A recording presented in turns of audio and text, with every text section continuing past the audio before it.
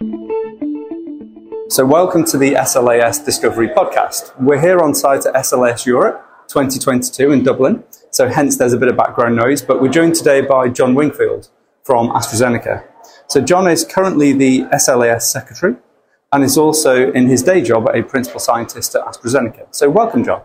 Thanks very much. It's a pleasure to be here, and I have to say it's the first time I've been allowed out since COVID, so it's a real pleasure to come and meet people face to face, even the ones that I normally work with via Zoom. I mean, it's been quite interesting to actually meet some of them in the flesh for the first time in 2 years. It has been a bit strange, hasn't it? I think many of us have been quite overexcited about meeting people in real life. No, absolutely. Again, the vendor hall here is superb. So you know the range of people that you get to come and interact with, and as you can hear from the background noise, the networking is exceptional. Yeah, it's excellent. Do you want to tell us a bit about your background? Yeah, obviously, I've been in science for a long time, hence the grey hair. And it was interesting because I was sitting down having dinner last night with somebody, and they were talking about history in science and one thing and another. And they asked me where I started, and I started as a microbiologist years ago, before the words biotechnology had even been invented. I was doing microbiology with genetics. And the strange thing was, the person I was having dinner with was also a microbiologist, which is kind of weird because I'm now in pharmaceuticals and I don't do any microbiology and haven't done any for a very long time.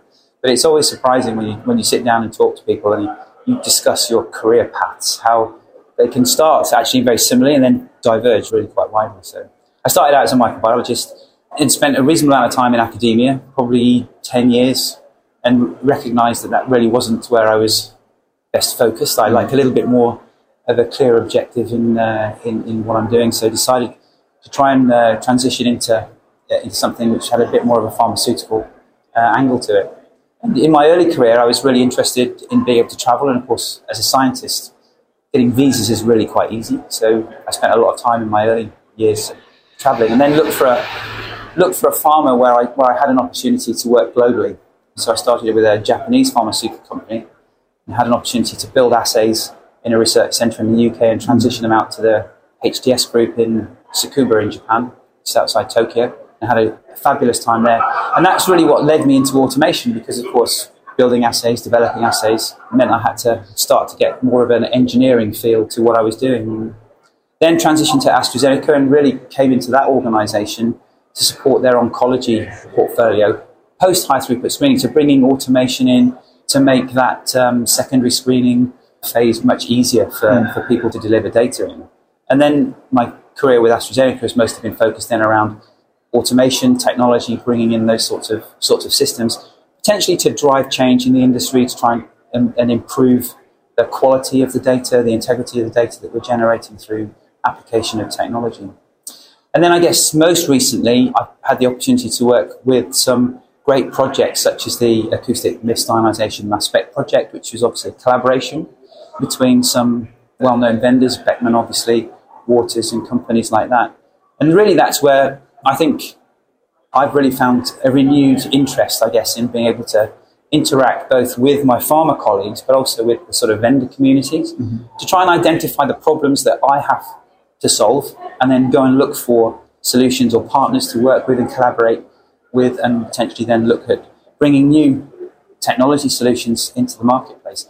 And of course, that links really well with SLAS's remit, right, which is all about bringing people together, supporting networking, education for those who are coming into the space as early career individuals, and giving them opportunities to talk to people in pharma, to build relationships, to start those collaborations. So that's why I've always found SLAS to be a really good home for my interests in that sense. Oh, very interesting. I think you're right, mentioning about being quite a broad family. I know, probably the same with you, actually within the hall there'll be people who are physicists, biologists, all different types of biology, mathematicians, non-scientists as well, all come together to solve the problems that we're all trying to solve. And I think that's really important because I think a lot's changed certainly since my time when I started out, just transitioning from academia. What we need now in the industry is people with that broad spectrum of background, broad spectrum of education. We don't just want cell biologists or biochemists. We need people who can do the coding, understand the AI, how to interpret large data sets, complex data sets like we've never seen before. And I think that's the drive as we move forwards. And how do you take populations who are traditionally trained in one skill set and educate them about the other skill sets that they're going to need if they're really going to push their careers forward? So I think that's, for me, again, the beauty of SLAS is because you have that breadth. You can talk to engineers, you can talk to biologists, you can talk to people who are interested in machine learning and AI, right? They're all here under one umbrella and in one house. It's true. There's probably somebody in this hall that can help you with your problem, whatever that problem is. Absolutely. But of course, the key is you have to explain what your problem is to them so that they can then help you, right? That is very because true. If they don't understand your problem, you can't get the solution. That's where the connectivity, the opportunity to network becomes really important, I think, in my opinion. I think that's really a really good point. I know a lot of the time you may not even be sure what your problem is, but actually by networking and talking, it clarifies the problem for you, and then you can find someone to partner with and Absolutely. solve it. And of course, also, you realise that you're not the only person who has that problem. Yes. Right? Which is half the battle, right? That's very true. I've heard that from somebody else. You go, brilliant. Now we've got a community, and as a community, we can solve the problem. Yeah, no, that's great. So I mentioned at the beginning that you're currently serving as the secretary for SLAS. Can you tell me more about that role? So, I mean, it's one of the sort of executive committee types of roles, and it's really important, I think. The board is made up of a broad cross-section of people from different backgrounds. Mm-hmm. Some represent the vendor community, some represent the sort of science community. And of course, they all give their time voluntarily to ensure the success of the organisation moving forwards. And much of that is really around ensuring that we plan for successful events and we have the right science, working with the various different councils, the KCDC and ESPC, for example, from a European perspective. And those councils and committees will work with the board to look for trends in science. What's going to be the next breaking science? What should the next conference be focusing on? What are the scientific themes and threads? So that the board work very much hand in hand with those committees to make sure that what we're offering to the community that we serve is fresh, interesting, exciting, innovative science that's really going to be impactful looking forwards. And I think that's really the power of the board in that sense. Interesting. Have you held any other roles within SLAS? I go back before SLAS was SLAS, when it was SBS and ALA. But yes, I mean, obviously since the merger and since the formation of SLAS, I've taken every opportunity I can. And because of where I am in my stage of career, for example, it's about time I paid some dues back, right? I mean, I've taken advantage of the organisation for many, many years, so it's only right that I should now contribute to supporting it in a way that it's supported me over the years. I was lucky enough to be involved in the ESPC, the European Science Planning Council, and then from there I moved into a role with the Knowledge Content Delivery Councils as well. And I've taken opportunities when I've had them to support SLAS through the journals, for example. I've edited one of their special editions in mass spectrometry. And again, that was a really interesting experience to go through. And again, lots of opportunities to network through journals.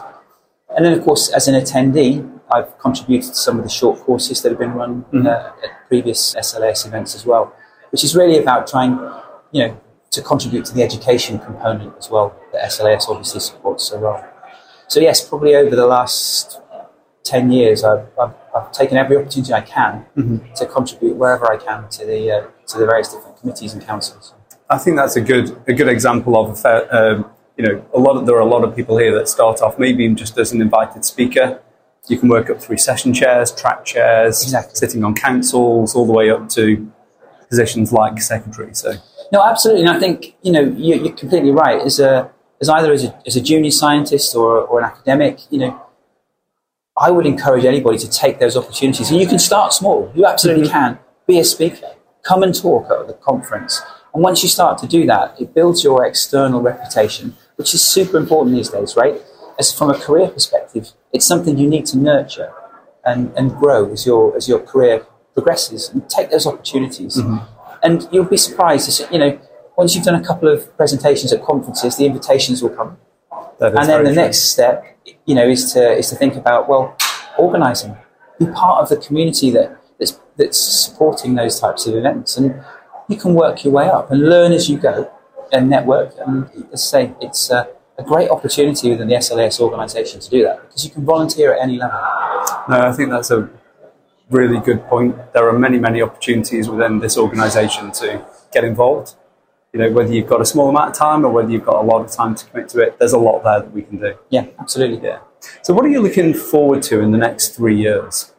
Well, obviously, you know, coming to events like this, particularly post-COVID, it's great to start to re-establish those networks and do the face-to-face collaborations.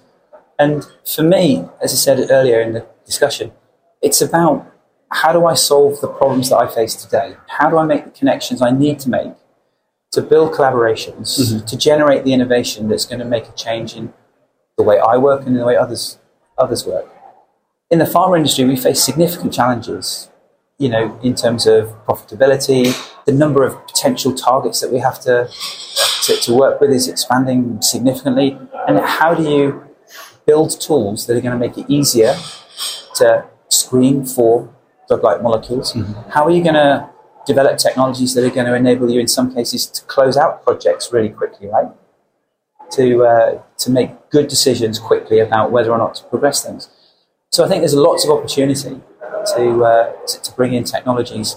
I see things like machine learning and artificial intelligence, you know, just taking a foothold. It'd be really interesting to see whether those technologies can deliver the promise that they claim. So I think that's going to be really interesting. So yeah, I think there's going to be a massive growth. It was interesting listening to Steve Rees in the keynote yesterday and his perspective on, you know, if COVID had happened 20 years ago, what would have been the outcome? And of course, the technologies we've developed over the past 5 to 10 years, you know, certainly helped us in meeting the challenge of COVID, for sure. That is an interesting point, actually, because none of those were designed to meet a pandemic challenge. No. They were designed for other things, but they were tools that are suitably flexible. And that's almost the beauty of human innovation, right? How do I take a tool that was developed for something else and use it for a new challenge or a new purpose? Yeah, really interesting. Well, thank you for joining us today. My pleasure. We look forward to seeing what's coming over the next few years. Yeah, looking forward to it. Great. Thank you.